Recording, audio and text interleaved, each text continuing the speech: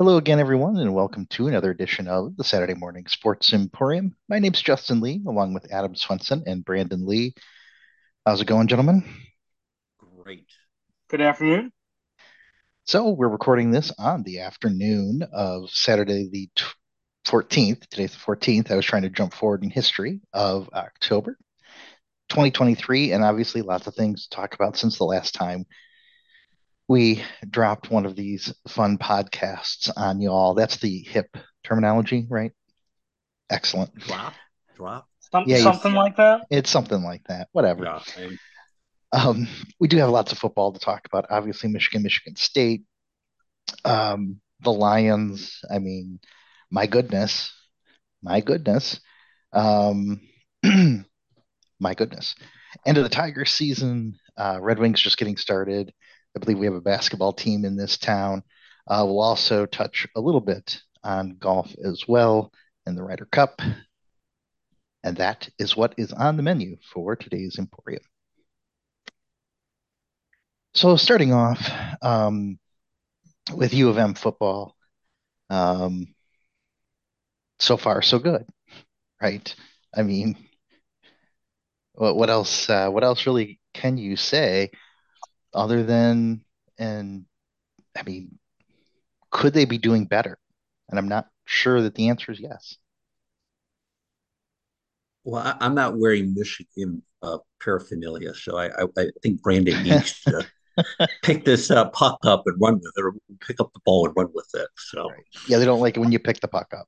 Yeah, no, not typically. no. Yeah, I mean they appear to be as advertised. Worthy, I think, and in my opinion, of being one of the top couple teams in the country in terms of the rankings. I think that notion maybe was called into question the first couple weeks of the season. I think the last 3 weeks have firmly cemented them, as a playoff caliber team at this point in the year. And I like that they've shown that they have a different gear.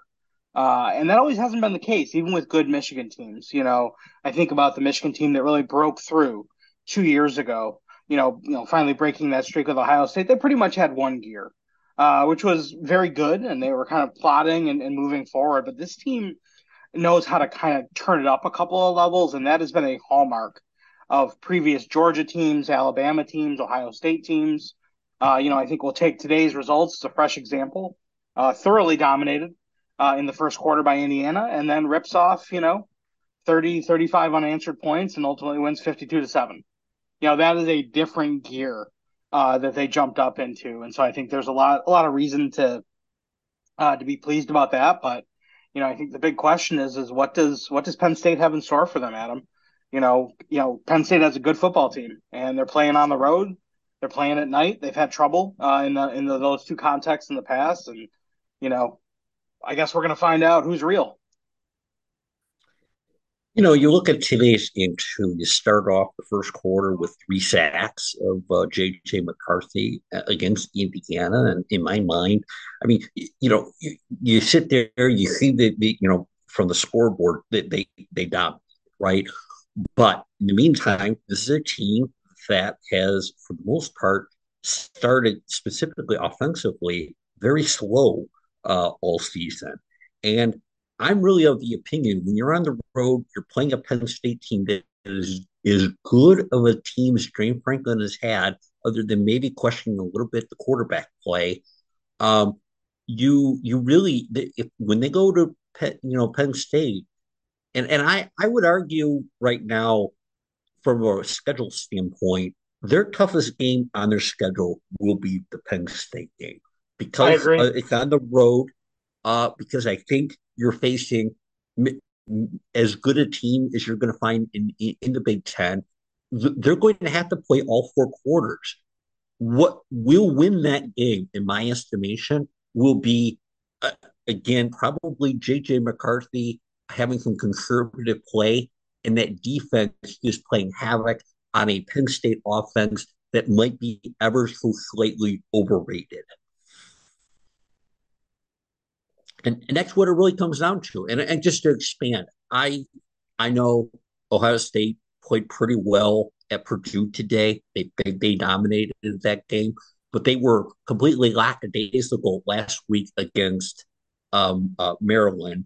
When historically coming off a bye, usually the American victory at least 35 to 40 points for Ohio State, and they were asleep. And part of it is they don't have a great quarterback, right? That's one problem that they have. Secondly, is it just they played a great. I thought they played a great game at well, I'll say a very good game at Notre Dame. I think the big reason that they won at Notre Dame is I think Notre Dame lost the game more than I think that Ohio State won the game. And trust me, it was painful to watch It from my was. perspective, based on And, where I was at. yeah, no, I And can't agree with you more on the Ohio State take. I think they're just it's a combination that Ryan Day is not Urban Meyer, though I hate him as I do. Ryan Day, I mean, he was a superior football coach, and he knew how to squeeze every bit out of his players, and that is not Ryan Day. Nor does Ryan Day have the same kind of talent that Urban Meyer was walking around with. That all left in the last 2 years. He's left with a very very good football team, a top 15 football team. But in this particular context, matches up so unbelievably badly against Michigan in this particular season. I mean, it just could not be a worse matchup. They can't run the ball, and they have shoddy quarterback play, and he's not mobile. Ohio State's had some issues in the past on the ground, but they've always had a JT Barrett or somebody else, Braxton Miller, that can get outside of the pocket and mess things up for Michigan in the second tier. Kyle McCord's not running around. And yes, Marvin Harrison's going to have 8 touches for 150 yards and 2 touchdowns, but Ohio State's not going to win the game scoring 14 points on the road. So they are going to really have to get some contributions from guys that are going to have to play above their station in order for them to be close with Michigan. So I think you're right on. Penn State is really the test, and I think if they can weather the storm there, I think they're a better football team. I think the question is can they weather the atmosphere? Because those are tough games at night on the road in the Big Ten against a top 10 team. I mean, that's tough. So the interesting thing, Adam, to see how it plays out, Justin, will be these two teams play each other. The two teams we're talking about play each other pretty soon. I think if not next week, then the following week. Penn State and Ohio State play at well, Ohio State. Penn State, Ohio State's next week, right? So Yeah. we know that we'll know a lot more. And I think some people go, oh, don't we know something about Ohio State after Notre Dame? No, we don't. I don't know what happened that game. Notre Dame should have won that game, and that's that. Yeah. But from a Big Ten perspective, I think it's very tough to gauge based on the opponents that have gone out there. I take a look at the one game that I think I really have to walk away pretty impressed with Penn State, and they've come decent games is just they absolutely destroyed the Iowa defense at home, and that's where I think Michigan's really going to have to figure out what they're going to do defensively in order to avoid that to happen, which I think is very doable. I don't know exactly. There was a weird game from the standpoint that I don't know. It seemed like Iowa just didn't know how to quite contain that offense, and they've done so good all year I, doing it. It was very I, fast. yeah, I think Penn State. I watched that game, unfortunately. I think a lot of what happened there was that Penn State simply feared nothing about Iowa's offense, and so they really attacked Iowa on the offensive side of the ball and the defensive side of the ball, and pretty much just blew the gates off before the game had Right. even started, basically, because Iowa is just so helpless. Yeah. Good luck, Brian Yeah. Ferentz. Good luck to you, sir. Yeah. So, for those that don't know, Brian Ferentz has a clause in his contract that if the Iowa offense does not average 25 points a game, he's automatically terminated. So, it's not looking good for Brian Ferentz. So, Well, he'll have to score a lot in Wisconsin today. So. yeah, exactly. So, Yeah, didn't that's a very interesting. his dad also coaches the team. So, there's a lot happening there. So, for Anyway, how long, though, who knows? It could be a Ferentzless Iowa program next year. It wouldn't shock me. I'll tell you that. indeed. So with Michigan, we'll back up here just for a moment and not look too far ahead. And obviously, we got Michigan State coming up, which should be a laugher. But I mean, when you look at Michigan State today, just kind of snatched defeat from the jaws of victory. Um, But everything on paper says that Michigan State should get crushed by Michigan. And yet, these games almost always are competitive. Is there any reason to think this will be a competitive game? So I guess it's been since there hasn't been a margin in this game over 20, at least at Michigan State, of Michigan beating Michigan State at East Lansing any more than 20 points since the early 80s. Mm-hmm. So now, right now, the look ahead line on the game was 24 and a half points. Um, I, and especially with everything that happened last year in this game, in the post game, I would imagine there's going to be a lot of nerves going on. And I think that, what, Michigan is probably going to be one of those where they're just going to want to get in, get out, and make it a business trip. And they're not going to want to make it any more than it needs to be. And that's where I believe, again, it'll maintain the under 20 points, and they'll leave it at that. But I mean, I sat there and, today with the Indiana game, and I thought, oh boy, this could be interesting. And then all of a sudden, and they continue to score touchdowns even in the last, eight 9 minutes of the Yeah, game. it was So I don't actually, know. I don't know. yeah, it was actually 52 straight points. Yeah, Um, so yeah, they just said, okay, we're going to win now. yeah.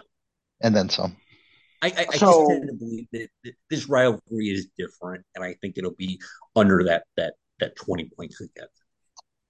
yeah, I mean, one, I did not know that Rutgers came back and won that game. I had fully tuned out of it. So wow. Okay, that's a look.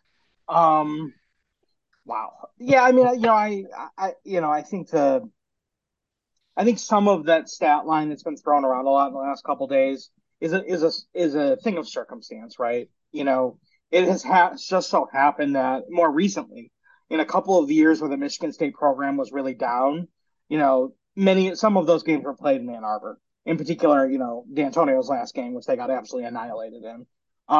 Would I, based on that history, based on everything, would I bet this game? I would not bet this game. Would it have shocked me if Michigan won by 5 touchdowns? No, it would not shock me if Michigan won by 5 touchdowns. I mean, I think Michigan State is in for some real trouble. I mean, even past teams. Let's go beyond the John L. Smith era. How about that? D'Antonio and on, there was, you know, a degree of talent on those rosters that I do not see this year. The transfer portal completely depleted whatever was remaining of Michigan State talent. I mean, I don't know how many guys. Do they have one guy drafted, two guys drafted? I mean, that team is devoid of talent, truly in a way that I have not seen for some time. And I think that is what is ultimately going to make this. In addition to all of the absurdity surrounding the program right now, I think Michigan State's going to get annihilated. I don't think it's going to be close. I don't think it's going to even be like last year. Because last year, Michigan State had some serious deficiencies, but they had talent like Keon Coleman, who's going to be a first round pick next year, who's dominating at Florida State, right? So they had those guys last year. They got Malik Carr and maybe a guy on defense. And Michigan's got maybe 15 to 20 guys that are going to get drafted or signed in the NFL this year. They're talking about it's probably the largest Michigan draft class in history. Not a ton of first rounders, but I mean, just the amount of NFL talent on the Michigan team right now, I just think it's going to be too much. Yep. But So with somewhere Mel Tucker will be chopping his hand, so I'm sure that will motivate the troops to do well. oh, Jesus. Um, yeah. Well, speaking of Mel Tucker, and obviously you alluded to the situation going on there, and I would say that we don't obviously need to go into it. It's been covered ad nauseum in the press. But one thing I will say is that if there was a way to handle this more poorly, Michigan State would find it. Um, and everyone involved in this situation appears to not be great, um, for lack of a better way of saying it. And I'm trying to not use profanity, but there's a word that comes to mind that to describe, well, how about this? Buffoonery, utter buffoonery. if you're Michigan State. Um, in any case, what you gonna do? Recoup $90 million and hopefully go get Well, something that has a pulse. and well, and that's the thing is it'll be very interesting, and we'll never know what really happens, but there will be a settlement of some sort, and this is totally why they did this, and I'm not trying to bring, I'm not trying to diminish the allegations or anything along those lines, but they didn't even pretend like they weren't going to fire him. Like Yep. that was a little shocking. They were just like, "Ooh, we can save some money." Yeah, we can claw back 60-65 million dollars, Yeah. which they're going to need, because boy, I mean, it's a big program, it's a big institution. They're like a top 30 market, quote unquote, in the way Mhm. that those are graded out in the country in terms of dollars and recruiting and everything like that. But boy, the cupboard barren. I said similar things about Mel Tucker when D'Antonio got here, or when D'Antonio left, which is that he did not leave the program in good standing, but he left, with the exception of the quarterback position, he mostly left talent in pockets on that team. I don't see the talent on this team, and what talent they do have again is going to the draft. Malik Carr, a couple of guys on defense, but I mean, this is a program in despair. So let's move. Oh, Adam, go ahead. Real quickly, from a Michigan State standpoint, they've got to go out and get a name head Yeah. coach. There's no they gotta they've got to be able to go out and figure out who that is. But if that's an Urban Meyer, get Urban Meyer. Yes, Urban Meyer is a completely despicable human being, but guess what? He will get your football program where it needs to be, right? Maybe you go out, you get a Chip Kelly. I've heard that name before. I think that can absolutely brilliant. You need a name, especially with this transfer portal. And I think the thing, and Brandon, there's two things that have happened with the transfer portal with Michigan State. One, they've lost players, and then the whole point of the transfer portal is to go get players. And they guess, oh, well, we're not going to go get players. It's like you may hate the transfer portal, you may despise it, but the bottom line is that you are and to your point, you're a top 30 university. You have multiple people that own sports franchises that are your alumni. Figure it out. Get the money. Pay the money. Get the players. Play football. Let's make it happen.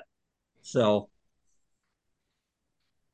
Yeah. uh, Very true. I think there are some intriguing names out there. Chip Kelly to me is one of them. I don't think there's a chance in hell Urban Meyer comes anywhere near that job.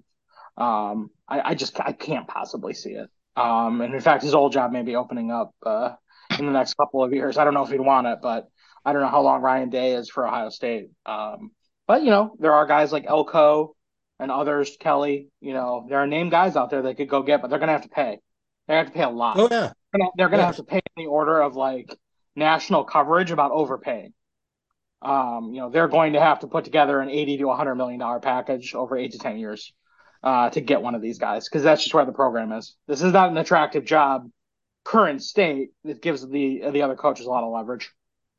That we would be interviewing. But 100%. and just to expand one more, and then we can move on. Michigan State has to do that because of how the makeup of the Big Ten is changing, right? You have Oregon, or excuse me, UCLA, USC, Oregon, Washington coming in. You're becoming a super conference, and if Michigan State does not do something seismic, they will become a complete also ran and just basically tread for these other teams in the conference at that point. And when you consider the resources that Michigan State does have, that would be an atrocity. Period. And the story. And Yeah, that, and yeah. that's No, the I biggest. I mean this is a very real thing in my mind for Ohio State and Michigan as well. both Ohio State and Michigan are going to have down seasons next year to where they are now, and they are walking into the buzzsaw of a couple of teams coming in here that are firing on a lot of cylinders. They're going to take some hits too. Oregon and Washington are going to have a lot of talent leave as well, but they're good football programs. They're well coached, and especially if you're going on the road out there, I mean, where the Michigans and the Ohio States and the Penn States have been kind of circling each other as their one loss potential. Now you have a very, very real possibility of going out and losing football games on the West Coast. So it's going to be very interesting to see. And it does, to Adam's point, put a program like Michigan State or Minnesota or some of those other programs in real danger too, of being completely irrelevant. Yep. We're done with that topic. So Oh, okay. Okay. Just making sorry, sure. sorry. No, it's So all just to good. summarize, Michigan State bad, not good. Got it. Got it. Let's go to a team that is not bad. How about that? Detroit Lions. They're not bad. See, I said that. I said it. I didn't cringe. Nothing. Um, I'm still not on the bandwagon. Uh, but they have played outstanding football for the Yeah. most part this year. And they really have. And the one thing that's struck me with the Lions, and we certainly have a number of different things to cover here, but the one thing that has struck me with the Lions is some outstanding defensive performances. And when I think about the Lions over the history of my life, until you go back to the Wayne Fonts, like you have the Wayne Fonts era, and you had your Benny Blades and William Whites and um, a number of other folks whose names are escaping me. I mean, we did have Sue not that long ago, but like it's been the offensive players, it's been the Calvin Johnsons, it's been the Barry Sanders, it's been Matt Stafford, and to see a Lions defense actually like play and not be terrible and actually quite frankly be good, that is actually what in some ways is more startling to me than anything.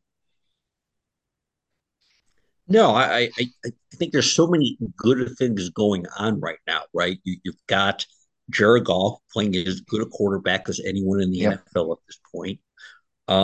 You have a really great signing of David Montgomery, the running back, right? Yeah, absolutely. Um, you we have to give credit to Mr. Brain. I don't know what book he would have found these odds in, but he on the last show before he left, we closed the show down. We make sure that anyone that listens should be going out and looking for Sam Laporta odds for a whole season. And I mean, Hmm. they probably have already won money. We're not even halfway through October, for heaven's sakes, right? Yep. So that offense, and there's a lot of talk about the wide receivers being in a bad spot, but in the meantime, Josh Reynolds has done his job this year. Obviously, St. Brown, he was injured in the last game. That didn't seem to be a big factor. I and now I would say out loud, and because if there's anything that the NFL does is they scrimp on one thing in the NFL. They save as much money as possible and they make as little of a commitment as possible to, and that's officiating.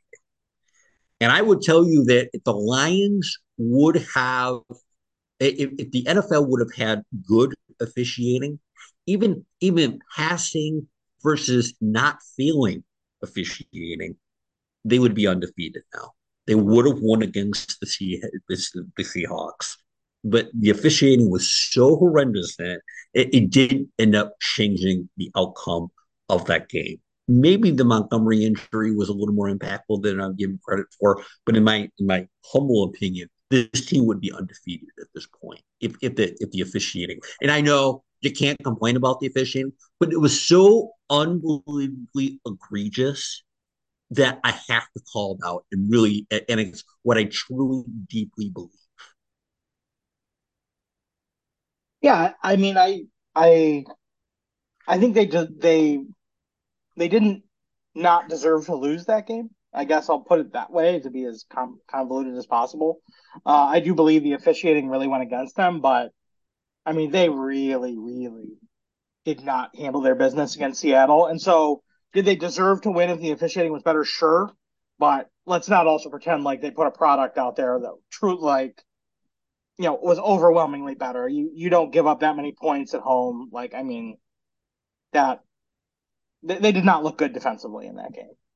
No, Uh, no, no. But I would say in general, and I think the thing I would come back to um, Justin with is the games that they've had this far: Kansas City, the Carolina, Atlanta, and then I'm missing a game. But the whole point being is that in Green Bay, Green the, Bay. the the one thing I would say is as good as the defense has played, those four collective teams, including Kansas City, have not been very good offensively this year. So you're taking advantage of a real opportunity in those particular games. And I'm very curious. We are recording this show the day before the Lions game down in Tampa. Now Tampa has played very respectable football this year. I think again they've taken the opportunity of being a good team, a team going up against opponents that are certainly inferior and managing their business pretty effectively. But again, their one loss was the one loss that I know that they did not look very good against was the Eagles at home on a Monday night. I mean, they looked feeble is and I really believe now tomorrow. I think there's some fear of the Lions going into this game against Tampa. I have Sure. no fear. I think the Lions will win handedly.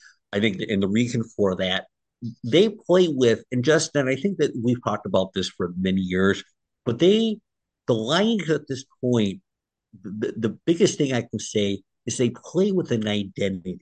And that identity is the offensive line, the running game, and being as efficient as possible on offense in terms of hitting hard. But guess what? They're starting to get that identity too on the defensive side, whether it be Brian Branch, that secondary, and obviously Ezzaloni and the defensive line, just making it the whole game in the trenches so challenging.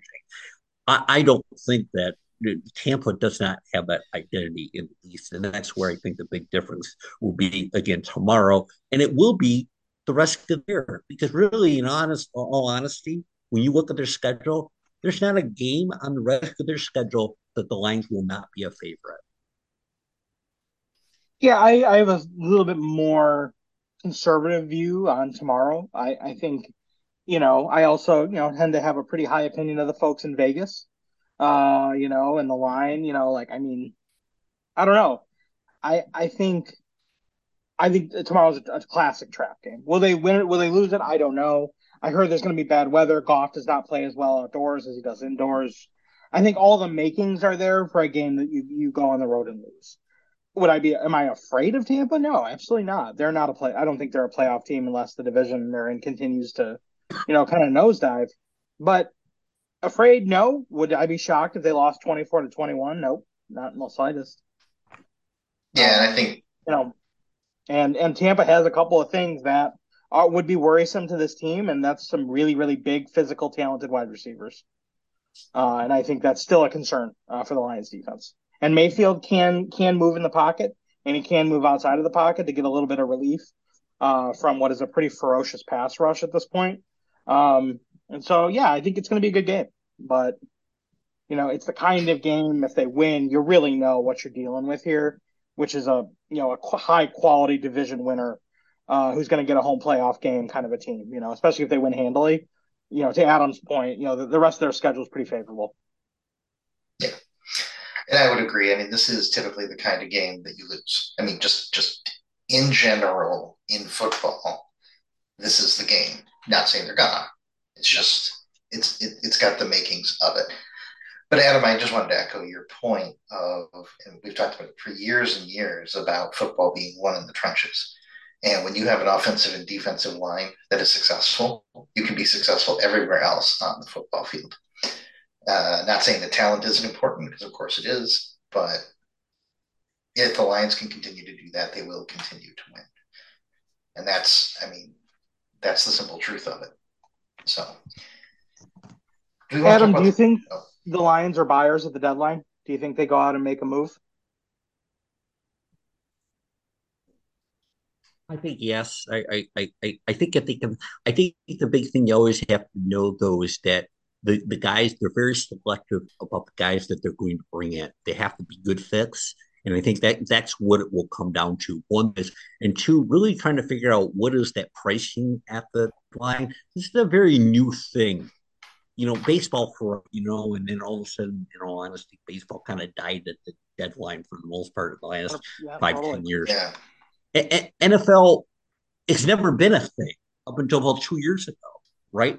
And so I think the challenge that you really have is one, what is the market for whoever the players are going to be? And secondly, then who is going to be available and are they good fits for um for this particular roster? And that's where I think it's something that gets very understated. I go back to pre-draft and everybody getting wanting Jalen Carter. All the Lion fans wanted Jalen Carter to be picked here. And So did I I. always found that whole Why? discussion Because he's already a top completely 10 defensive tackle in the NFL. He's dominant. I no, but the bottom line though is that from a character standpoint, they wanted nothing of him, right? We knew Ugh, they were that's a not dangerous game to interested play in in the him. NFL. Oh boy. I think the other part and the other more football thing is you got a guy that really doesn't do very good in terms of playing a lot of plays, right? I mean, he only played 30% of the plays down in Georgia, and I think they want someone that has a lot more ability, durability and stuff like that. And he's out tomorrow, by the way, just to, but what As I'm is getting at, Jameer Gibbs, and as is right? Jalen Williamson, who would get what, 10 snaps tomorrow? They took him. Yes. No, and that's where I think again, I think Brad Holmes does get into the getting the toys per se, and that's a concern, right? That's you could have been. I mean, with a couple better draft picks, you could have been way better than even you are right now. So, Yeah, I mean, that's um, my thing. Like, they could be a threat to the Niners right now if they do yeah, some things differently in the last two drafts. right. But I Hey, think your point, I think you're right. Your overall point is right, which is that clearly they have a mindset for who they want on that football field, which is exactly why Jamison Williams will probably not be a Lion next year or the year after. Because they clearly I have nothing to do with I this guy. They're playing I like XFL quality guys over him right now. Like, I mean, Khalif Raymond, I mean, is not Josh Reynolds was an NFL, a solid, decent NFL player, I guess, on his best days. But I mean, like, Dan Campbell's not coming out talking about how good he is in practice. They're pretty much saying they don't trust him. I've heard the Dan Campbell comments. I think the interpretation of Dan Campbell comments are a little. They're not accurate, and that's my takeaway. I don't I need think him you to got be a guy accurate, that was Adam. I injured. know how to count, and I can count snaps, and that's really all that matters. I think he played. He had what 35 snaps last week, right? So And how many no, targets? I am I'm of the opinion that I think on this team above anything else, and he did in my mind what he needed to do, which was go out and he was good at blocking last week. That's they they care more about a wide receiver blocking than they do catching the ball on this team, right? And And that's he went out a and that thought. was the A number one assignment for James Williams last week. And I look at a guy who who I, played very little last year, and I think the other drawback too, I will go, and you guys know, I've been a jerk. I was perfectly fine them picking him up, bringing him in here. I think he's played unbelievable, but I'm going to tell you something. Jameson Williams, Jared Goff combination is not great. That you need a guy that really can throw the extreme deep ball. Jared Goff cannot do it, and he may not. You may be very well right. He may not be a good fit, but I am very, very, very far from saying that Jameson Williams won't be a really good player in this National Football League, and I'm I'm very far from saying he won't be one on the Lions. So I will concede the first point to you that Jamie, because of his speed, like, I don't think this is a guy that is washing out of the NFL. I said that on the last show too, and I was making the same point. Like, this is a guy that if he gets his head on straight, I think could be a dangerous player in this league. He will catch long touchdown passes. I think he'll catch long touchdown passes for the Lions this year. right? What is he going to do in January and February? And if, taking a guy, 10, 12, and his primary role is blocking, I mean, that is certainly an innovative strategy for a first round draft pick. But, you know, uh, I just, this to me, this is the kind of guy that completely disappears in the playoffs. Like, this is a guy that will get shut down immediately. And so now you're left with Amon-Ra St. Brown, and you're Right. left with Sam Laporta. And so where I was going with this is, to me, they need a pass catcher at the deadline. They really do. Because Amon Ra is already battling injury issues. Mm-hmm. Laporta's right behind him. I mean, these are high use guys in this offense. To your point, Adam, Right. they are Right. Yeah. perfect Jared Goff receivers. Like they fit the bill. But Right. because of that, they're taking a lot of hits. So's Montgomery. Right. Yeah. So the fact check department has come back. Williams played 28 snaps in Okay. the first game. That's the official. And he has as many career. This is really unfair, but he has as many career receptions as he does career drops. So just for the record. It has not been good. It's not been good. So so do the Lions go out and find a pass catcher at the deadline? And is this potentially is depth their biggest issue in terms of talent? I mean, we talked about the trenches. We talked about how that's so important. But at some point, you do need somebody to catch the ball. Is this their Achilles heel, or is this just Too a early to thing? say. I think I'm actually more worried about their ability, their depth on the defensive line. With Houston out, if they take another injury there, I think that could potentially deflate a very strong advantage that the team has right now. Fair enough. No, again, depth is always going to be a problem. But it doesn't matter, even for the 49ers, it's going to be a problem. If Christian McCaffrey is injured, guess what? Like a whole different team, right? And I mean, uh, and all of a sudden maybe Brock Purdy isn't, the next coming of Tom Brady at that point. I don't know. And I mean, so the reality is that everything you're bringing up are known risks at this point, and now it's just a matter of seeing how it all plays out. The good news, they're in the bar by far worst worst division that you can Yeah. be part of, right? And by the way, anyone getting excited about the Bears, please stop, okay? And the Vikings, they're a nothing burger, right? I mean, and again, they were owed that after last season, and of course, then Green Bay, a lot of excitement about Jordan Love at the beginning of through preseason, but part of it there too is that they have not been healthy. Christian Watson, I don't know if he's 100% healthy. Aaron Jones, yeah. Aaron Jones has been not healthy. So you got to give that team a little bit of time. So There's a good uh, team trapped inside of Green Bay, but the quarterback play will never reveal it. I mean, they figured him out real quick. yeah, And he looks pretty lost out there. So yeah,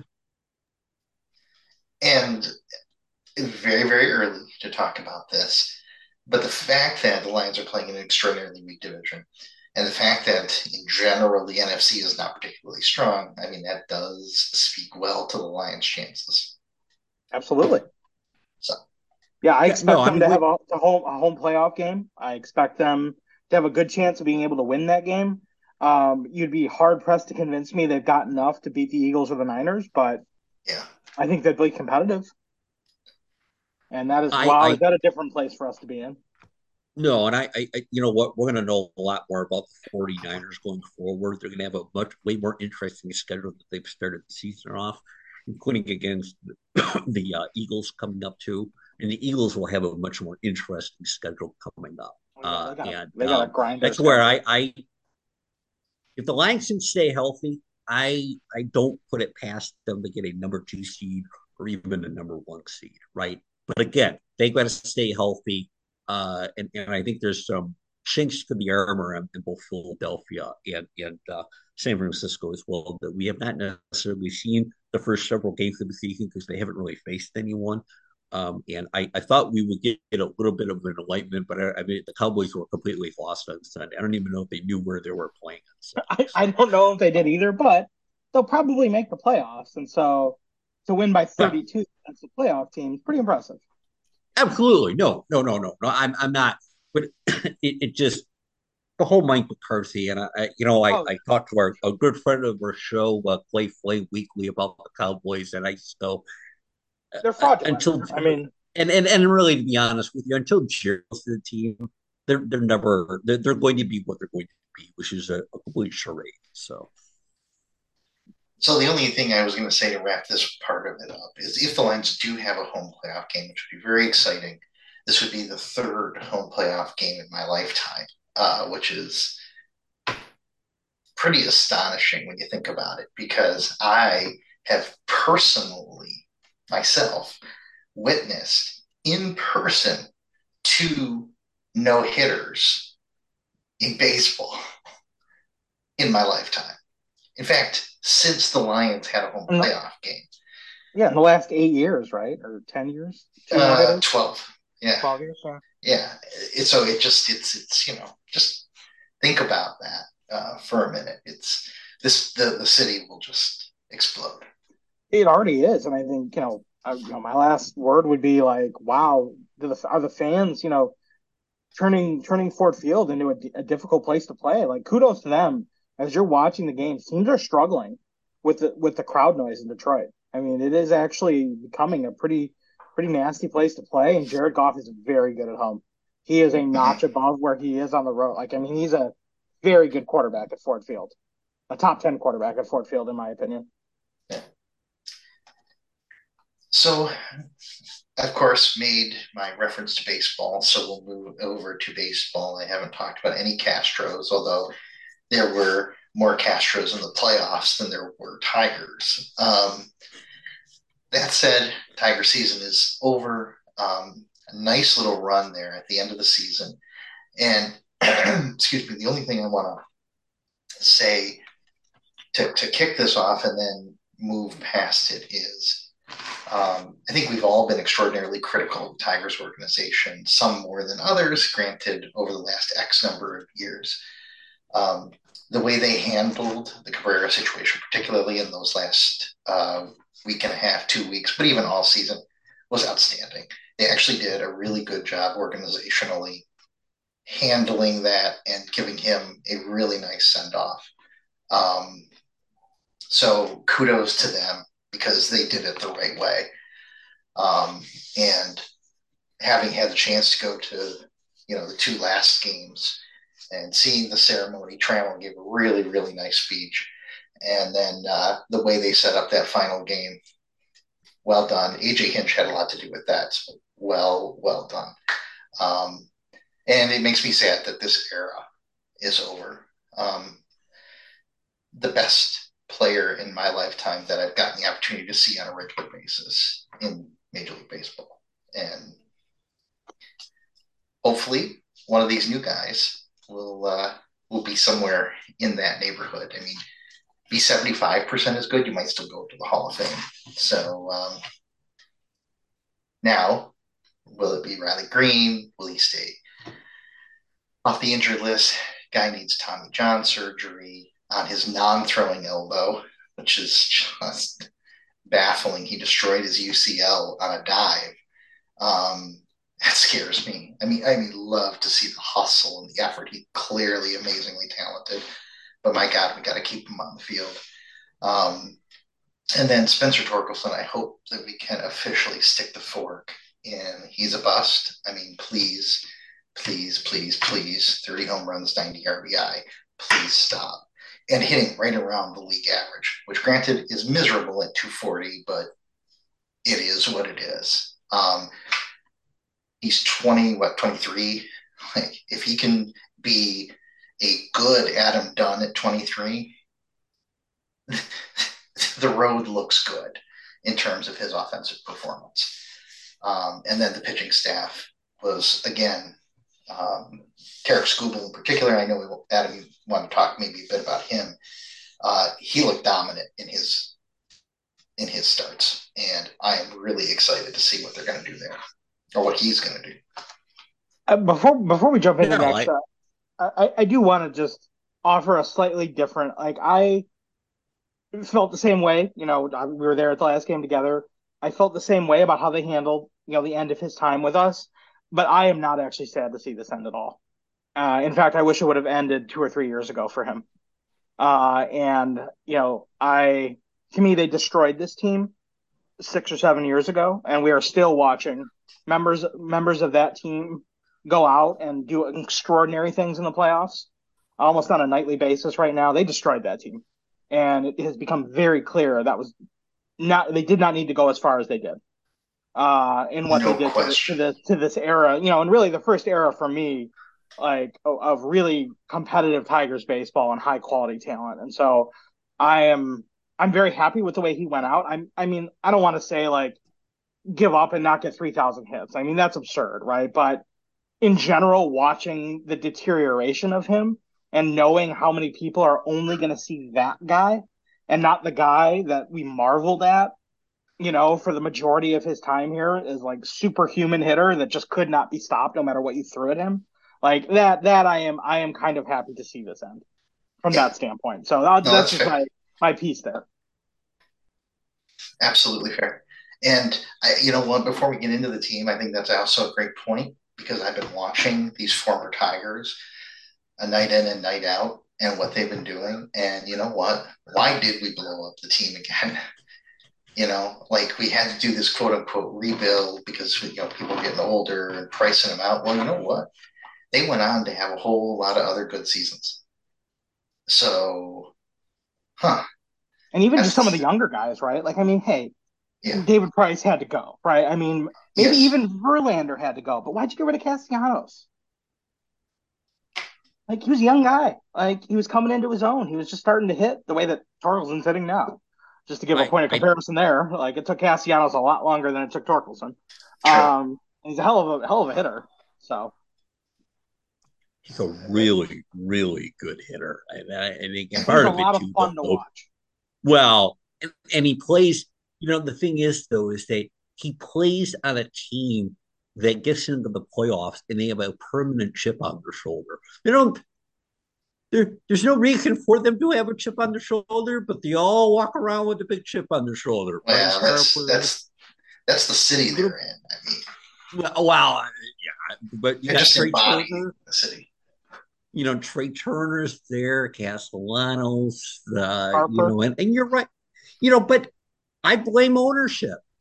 I absolutely blame ownership that if the and this is where I think they need to have a lot more criticism of how this has been handled. Because Justin, as far as I'm concerned, if you go back to, and I know it's kind of convenient to go from 85 till now. And that's a pretty large sample in the history of baseball. Of course. You know, and I'll conveniently push 84 to the side.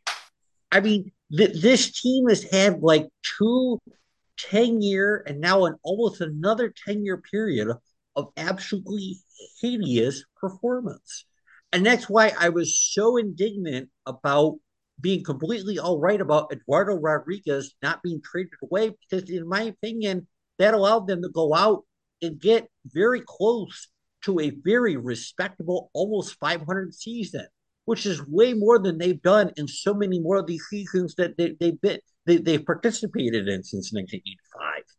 And I really and I think, to be honest with you, and to Brandon's credit, I think the whole keeping of Miggy Cabrera was a very convenient crutch for this front office and organization, specifically ownership, that quite honestly has put out a lot of promises that they haven't delivered on. And both from the city of Detroit, from a baseball team, a Comerica Park standpoint, there's a lot of things that get put out there, and there's not a whole lot of heat that goes back to them that I think is well deserved. And Uh, I think that's a strong point, Adam. I really do. And I think we have to look more and more towards ownership because when you think about it, who was pulling the strings as Avila was trading all these folks away? Like, did he really want to do that or was he being pushed to reduce payroll? It's a legitimate question, and I'm not sure, trying to defend him or whatever. I'm just saying yeah. That's Did fair. he really want to do that? Or was ownership saying, Yeah, I think that's fair. I think he didn't know what to do, which is the problem all along. But I think well, it's here a you fair go? point. Yeah, a fair point. And So absolutely, it was ownership. I mean, that's the most obvious thing in the world. Of course, it was ownership. They said, "Hey, cut the payroll, and we'll limp along with what we got." And oh, by the way, we'll just continue to go. Oh, we're going to do this to Comerica, that and Comerica, not actually do it. Of course, it was ownership, and that's where I go. They absolutely need to have their feet put to the fire. yeah, will be very interesting to see what they do next year because they have been puppeting out there that they're making all these huge changes to Comerica, and the one thing that I've seen over and over again is like, how about you just fix the speakers in the stands because there's certain parts in the ballpark where the speakers don't work. That's embarrassing. You're a Major League Baseball team. I mean, we're fortunate enough to where we can hear in our area. Unfortunately, the speakers aren't loud enough to drown out some of the yahoos that sit around us, but that's a different issue altogether. Um, but it'll be interesting to see. And quite frankly, there are some little league aspects of Comerica, and Comerica is a very nice ballpark. It's a very Oh yeah, nice ballpark, but they could do more with it. So it'll be interesting to see what they do in the off season because they've really been going out there saying, "Hey, we're improving the indoors, the clubhouse, etc. We got new nutritional programs. We've got new all of these things, which is all great and good things that Scott Harris is doing, needed things. But who knows? We shall see. And is it just that you're going to now have new Coney dogs at the Coney place, or are we actually going to get some substantial changes? I don't know. you think they might replace the TVs that have been out of warranty for the last 15 years, or no? I just want consistent. I want to know when I walk in that ballpark that I can get a Bavarian pretzel and that pretzel is going to be warm and that there's going to be cheese available. That has not been my experience this year. Last year we had the good pretzels. This year it was really hit or miss and it was unacceptable. And I'll tell you what, this team is going to get away with not spending a whole lot of money in this offseason because there's no one to spend money on. Yeah. Yep, I was that's the laughing because thing. I was looking at some of these Tiger blogs, and all of a sudden they're like, "Oh, hey, by the way, there's really not a whole lot out there." Yeah, we talked No about that kidding. like in May when we say War Orioles is your the prime prize in the free agent market, Let's go spend unless 26 million on Jock Peterson. Yeah. it's like, That is a real problem. yeah, And they're going to have to make trades. They're going to have to, and they're going to have to go out and get and they're going to have to pick up some bad contracts. Maybe we move And Joey Votto into an American house in the area and he can play. I'll tell you I mean, what, I'm the just guy I looking at went, the list as I have for the last 17 shows that we've done. I've got this stupid free agency list in front of me. And you had two of, just because of their salaries, two of the top four guys in this list are Miguel Cabrera and Javi Baez. And then there's Shohei Ohtani, who I don't think if we kidnapped him, he'd stay. So Justin, we can't talk about this right now. Every vein in Brandon's face is about to pop and burst open. So I could get very I'm scary. sick We of have to looking at change this I the stupid subject list. immediately. am still of the opinion that we offer Otani Belial and he can just simply create he can build a mansion and he can have grounds and servants and whatever he wants to bring him here. Give him Yeah, Pablo too. and Pablo too, absolutely. He can have the boats, whatever. I don't care. Um, you know, it, Justin, I, it, I do want to go back to something real. Let's go back to the team itself. yeah, yeah, yeah. I think there's some things. I think Scooble was so unbelievably strong. I mean, he really has the chance of being something special on this particular team, right? Then 100%. next year, you should be getting Casey Mize back, right? And Mm-hmm, he should be relatively healthy, right? mm-hmm. Your thing that we absolutely have to talk about, and I get some commentary saying, oh, he's not a good bat. I'm like, time out, time out. Have you watched Parker Meadows play center field? I mean, wow. I mean, he's making plays that we haven't seen in the longest time out in the outfield. And don't get me wrong, Riley Green is a really nice glove, but I'm telling you right now, Parker Meadow makes it look so unbelievably natural, and he will be an absolute asset to this team going forward in that particular outfield. And even if he backs 250, fine. And, going back to Torkelson, there's people that will complain about Torkelson, and I will kindly tell them, would you want Torkelson or do you want Pete Alonso? And immediately to go, Pete Alonso. I said, go check out Pete Alonso's stats this year and then get back with me.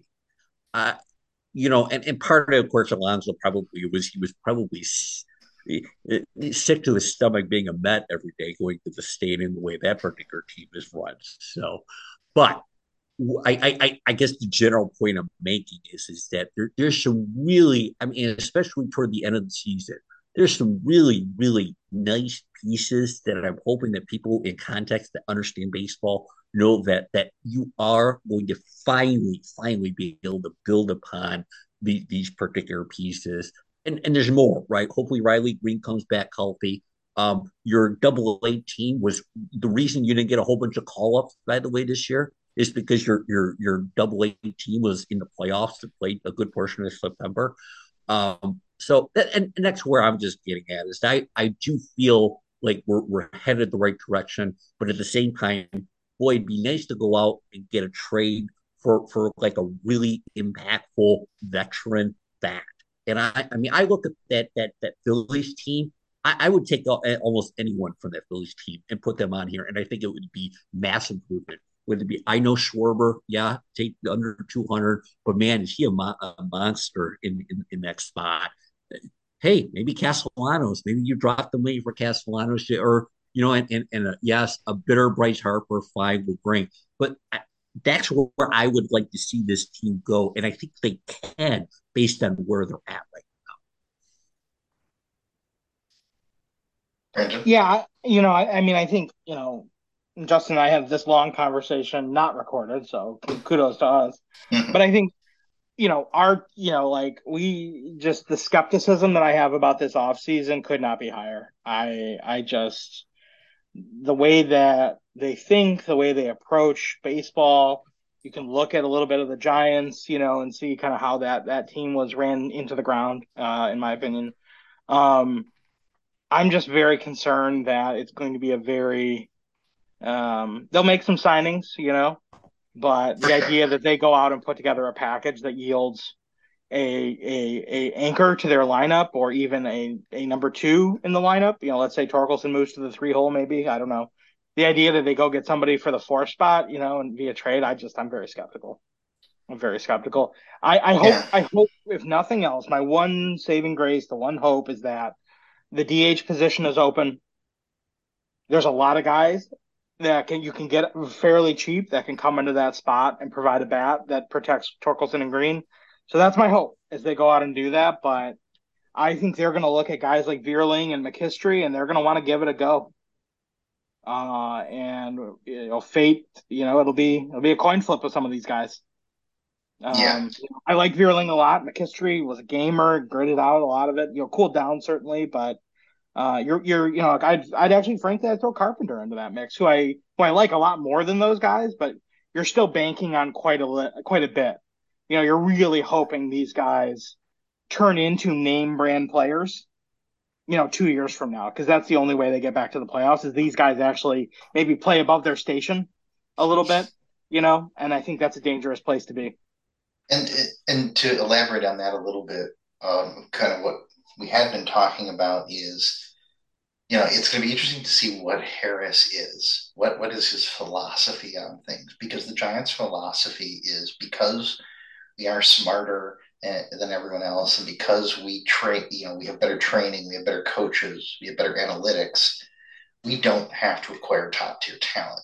We go and get reclamation projects to fill out the roster. And, our young players need to come up and perform and produce, obviously. And you make strategic signings and trades and what have you. But it's a lot of go out and find the Zach McKinstries. And what makes me nervous is what we saw on the waiver wire. And look, Tyler Holton, what an amazing waiver wire pick that was. Um, but there was an awful lot of dumpster diving, and I'm not saying that's a terrible thing, particularly for a team that's struggling.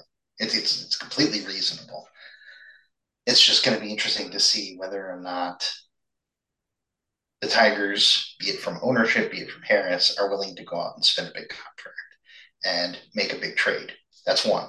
And two, the other part that I haven't dared to say out loud yet is the other prevailing wisdom in in the Giants' way of thinking and in some new baseball circles is you trade your young players when they're at the peak of their value, not when they're coming up on the end of their contracts. And so there has been some rumbling out in the baseball stratosphere that now's the time to trade Derek Skubal because you could get our king's ransom for him. I hate that. I hate that as a baseball fan. I hate that as a Detroit Tigers fan. Um, and I am a big fan of maximizing your assets, which is why I advocated for trading Erod. Um, but you don't trade the guys who are in their first year of arbitration. You just don't do it without something extraordinary happening.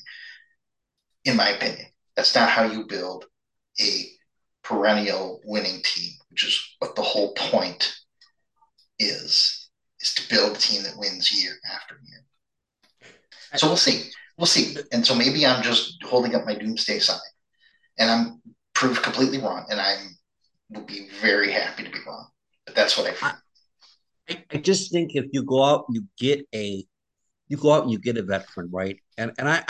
I'll tell you the most interesting decision that this team will have this offseason as of right now is what they do with Eduardo Rodriguez. And to me, I think they have a tremendous opportunity because I think the market will be I do believe deep down the market will be somewhat lukewarm on him based on But his then injuries and whatnot. But he why is a aren't they perfect. negotiating with him, Adam? Why aren't they Oh, negotiating with him? I mean, do we know that they're not, Yeah, or I guess I don't know. Harris said they're not going to talk to him until after the season's over. Like that's mind numbing to me. Oh, Absolutely. well, Yeah, he I, said that in the postseason wrap that they don't okay, plan any discussions until the season's over. And maybe it's Erod saying, "Sorry guys, I want to see what's on the market." Maybe he's saying that, and they're just protecting him. It's possible. But again, when you start looking at these little signs of things, just like we talked about at the trade deadline, if you weren't going to trade Erod, you had to either have a backup plan or you had to re-sign him. So those were the three options. right.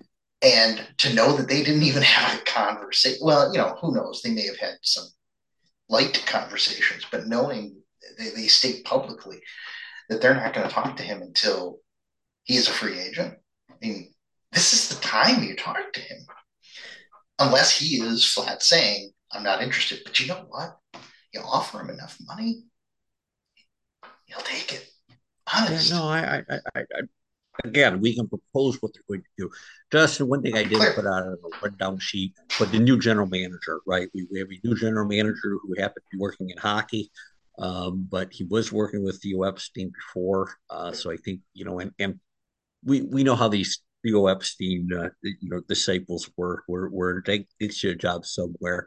Um, Justin, could you maybe? I don't personally have any opinion on it because it just didn't seem to be a whole lot out there to really have an opinion other than me pontificating on something that in the end is kind of hollow and shallow. So, So there's not a lot to say here.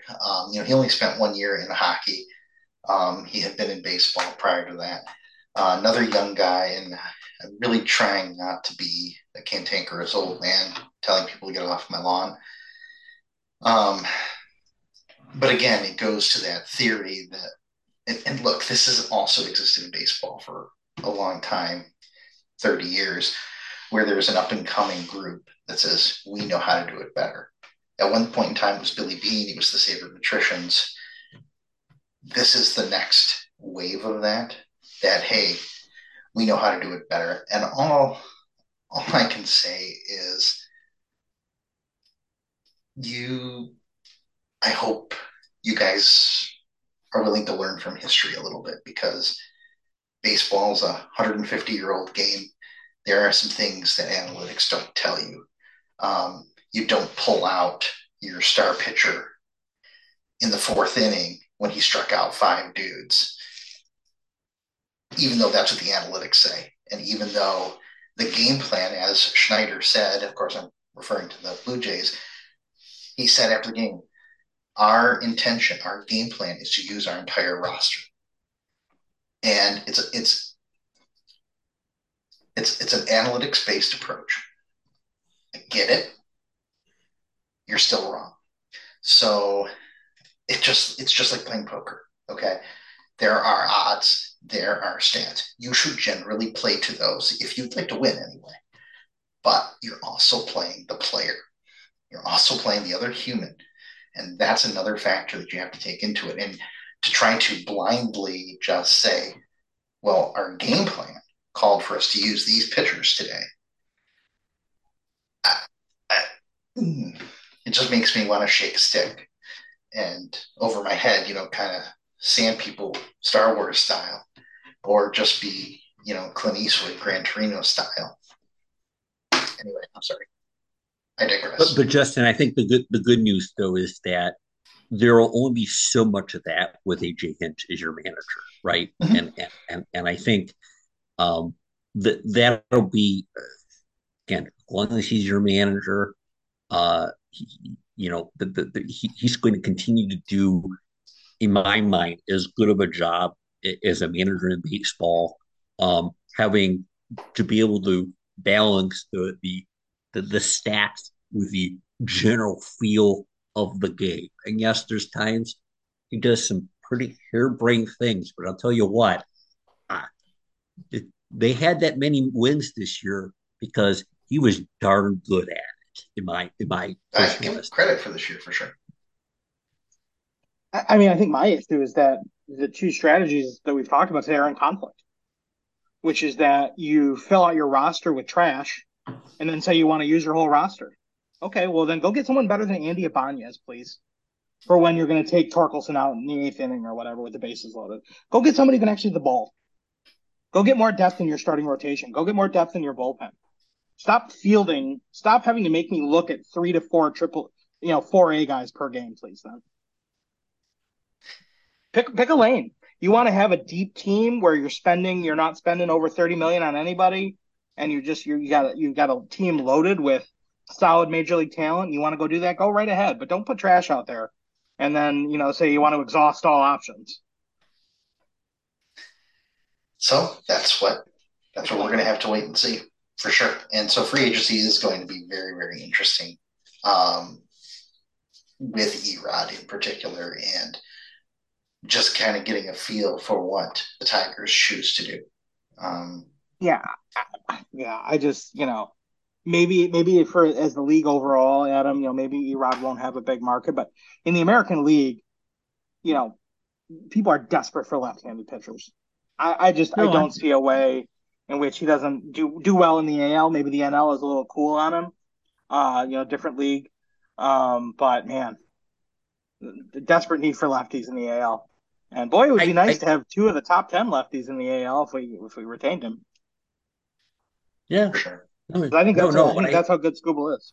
And I'll tell you the thing that watching these playoffs, the one big takeaway I got, at least as far as this Tigers organization, is that they if you continue pitching as good as you have, you're you again that next step is really that offense, right? Because I'll tell you what, you got some teams in the playoffs that are just, I mean, the pitching has been nothing but a struggle. I gave you, I'll give you an excellent example. I referred to our good friend Clay Flame again. He was very concerned. He said his Rangers had no chance against the Devil Rays. And I said, Clay, Devil Rays got no pitching at this point. And I said, you have really good hitting that's going to destroy that pitching. And because there were only one or two pitchers, deep basically to begin with before they got all injured. And it just shows you because of what the Tigers have been able to do, if they could just figure out the offense. I think, and they slowly but surely are getting there, but they got to do more. And again, they got to be able to trade and bring out a guy who I think will be a veteran will really support this lineup. But again, hope is not a strategy. That's the only thing Yeah, we got. and meanwhile, while we're debating different pathways of baseball strategy, Dave Dombrowski, pushing 70, probably doesn't even know how to open Excel, is going to have another team in the World Series and might actually have a shot at winning this one. I don't know. Houston's going to be tough again. I assume they're going to get out, but Yep. Yep. Yep. Jordan Alvarez is good, so I think he's pretty good. He is pretty good. there's few good players left. But There are some good players and some great baseball that's been going on. So looking forward to watching things down the stretch here. Before we get out of here today, just talk about the Red Wings real quick, kicking off their season, and not a lot to talk about here other than to say what I said last time, at least from my standpoint, is they actually have a real NHL roster. This is not the quote unquote trash roster that Brandon was referring to that the Tigers have. Um, Last year, they had a trash roster. I mean, again, there's some I try to really, keep really things good very players. mild and even keel in my approach. And I appreciate that. No Um, hyperbole whatsoever. no, none, never. There has never been 1 ounce of hyperbole uttered on this program. So the Wings are not fielding a 4A team this year. They are fielding a legitimate NHL top to bottom roster. And so for my money, this means, and granted, they're in a really tough division, um, but I have to think they should be able to sneak into a playoff spot, and it's almost a failure if they don't. I mean, barring it being one of those seasons where 100 points barely gets you in, um, they gotta they gotta make the playoffs, and I think the lineup could be good enough to do it, and they'll be playing later on tonight. Yeah, Tampa. Yeah, they got the home opener as we're recording this tonight. They've got they went ahead and they replaced six of their players, and the six players that they replaced are nowhere to be found in hockey at this point. And you add a guy like the Brinket. I do wonder, again, and we're still waiting for some of these young players to really emerge, to really be fantastic, But I agree, Justin. Unless the goalie situation is a complete failure, I I fully expect that this team will make the playoffs.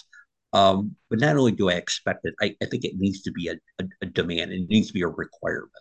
And from that standpoint, um, we desperately need more teams in the playoffs locally.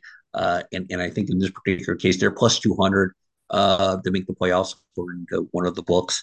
And I think the only big challenge is, again, playing in the East, where, boy, it's a gauntlet in the East. So, Yeah, that is. I think it's also worth saying that the Wings still do have a lot of talent in the minors as well. So there is a possibility that they could be very good for a very long time, and at least that's what I'm hoping and praying for. So, last thing on the docket, Ryder Cup. How you feeling? Got some good patriotic zeal going on? no, No, that was no. terrible. It was absolutely terrible. And it wasn't even like kind of lingered for a while. I mean, it was a complete turd right from the first minute that it started. And I mean, you lost every match in the morning on Friday, and I don't know what they won one in the afternoon. So you're already down six going into day two. And, they kind of put on a little bit of a charge in singles and whatever. But the bottom line was, I mean, they just were non existent. And I mean, there was some, oh, well, maybe they got, a virus or whatever and stuff like that. The biggest problem is these guys don't play golf for 5 weeks, while the Europeans play right up to the Ryder Cup. and you're out there and you're completely cold, right?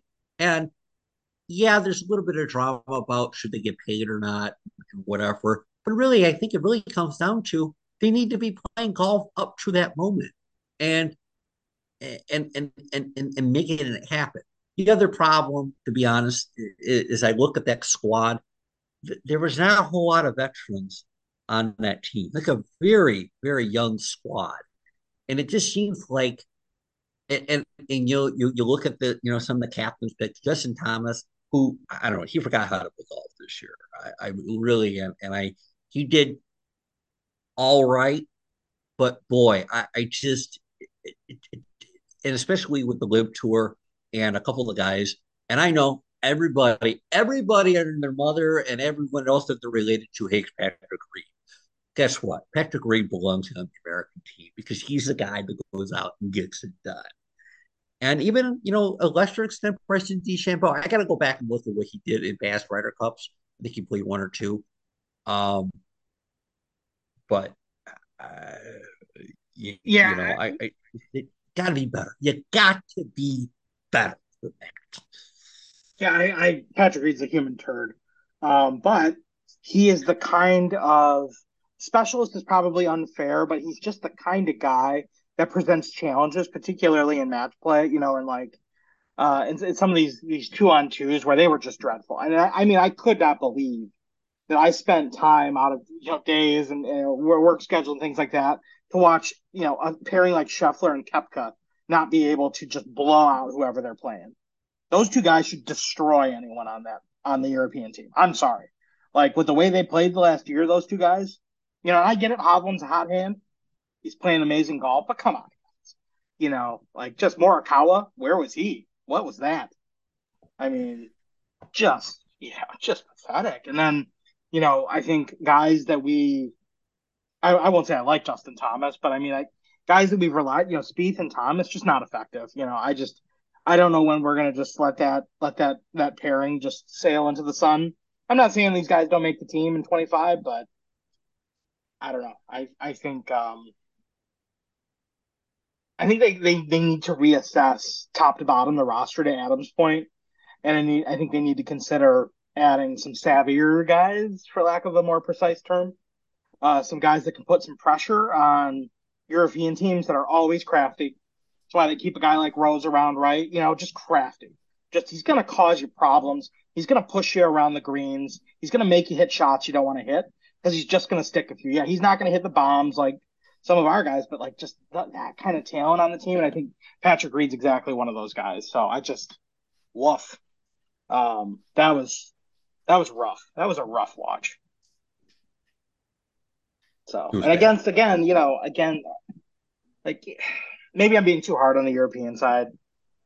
I just didn't feel like they had the depth to really push this team or to dominate like they dominated. Yeah, I get it. Rom and Hovland, McIlroy, whatever, but I don't know. Just I think Sunday made it seem a lot closer than it was. Right. Yeah, I agree. I think the Europeans went into Sunday and were like, yeah, we got to get like what 2 or 3 of these and let's have some fun. And the Americans were like, do or die, playing do or die golf, and we still lost by 4 or 5 points. That's rough. And, yeah. All right, with that, that's going to wrap things up for this edition of the Saturday Morning Sports Emporium. Next time round, we'll obviously have more in the football world. We'll be much deeper into the seasons to see what's going on there. We'll get at least a little bit of a taste of what's going on in hockey and basketball. Free agency should have started in the major leagues. And we'll also talk probably about some Oakland University stuff as well. Mm-hmm. So, with that said, for Brandon Lee and Adam Swenson, my name's Justin Lee, and thanks for listening to this edition of the Saturday Morning Sports Emporium. We'll see you next time.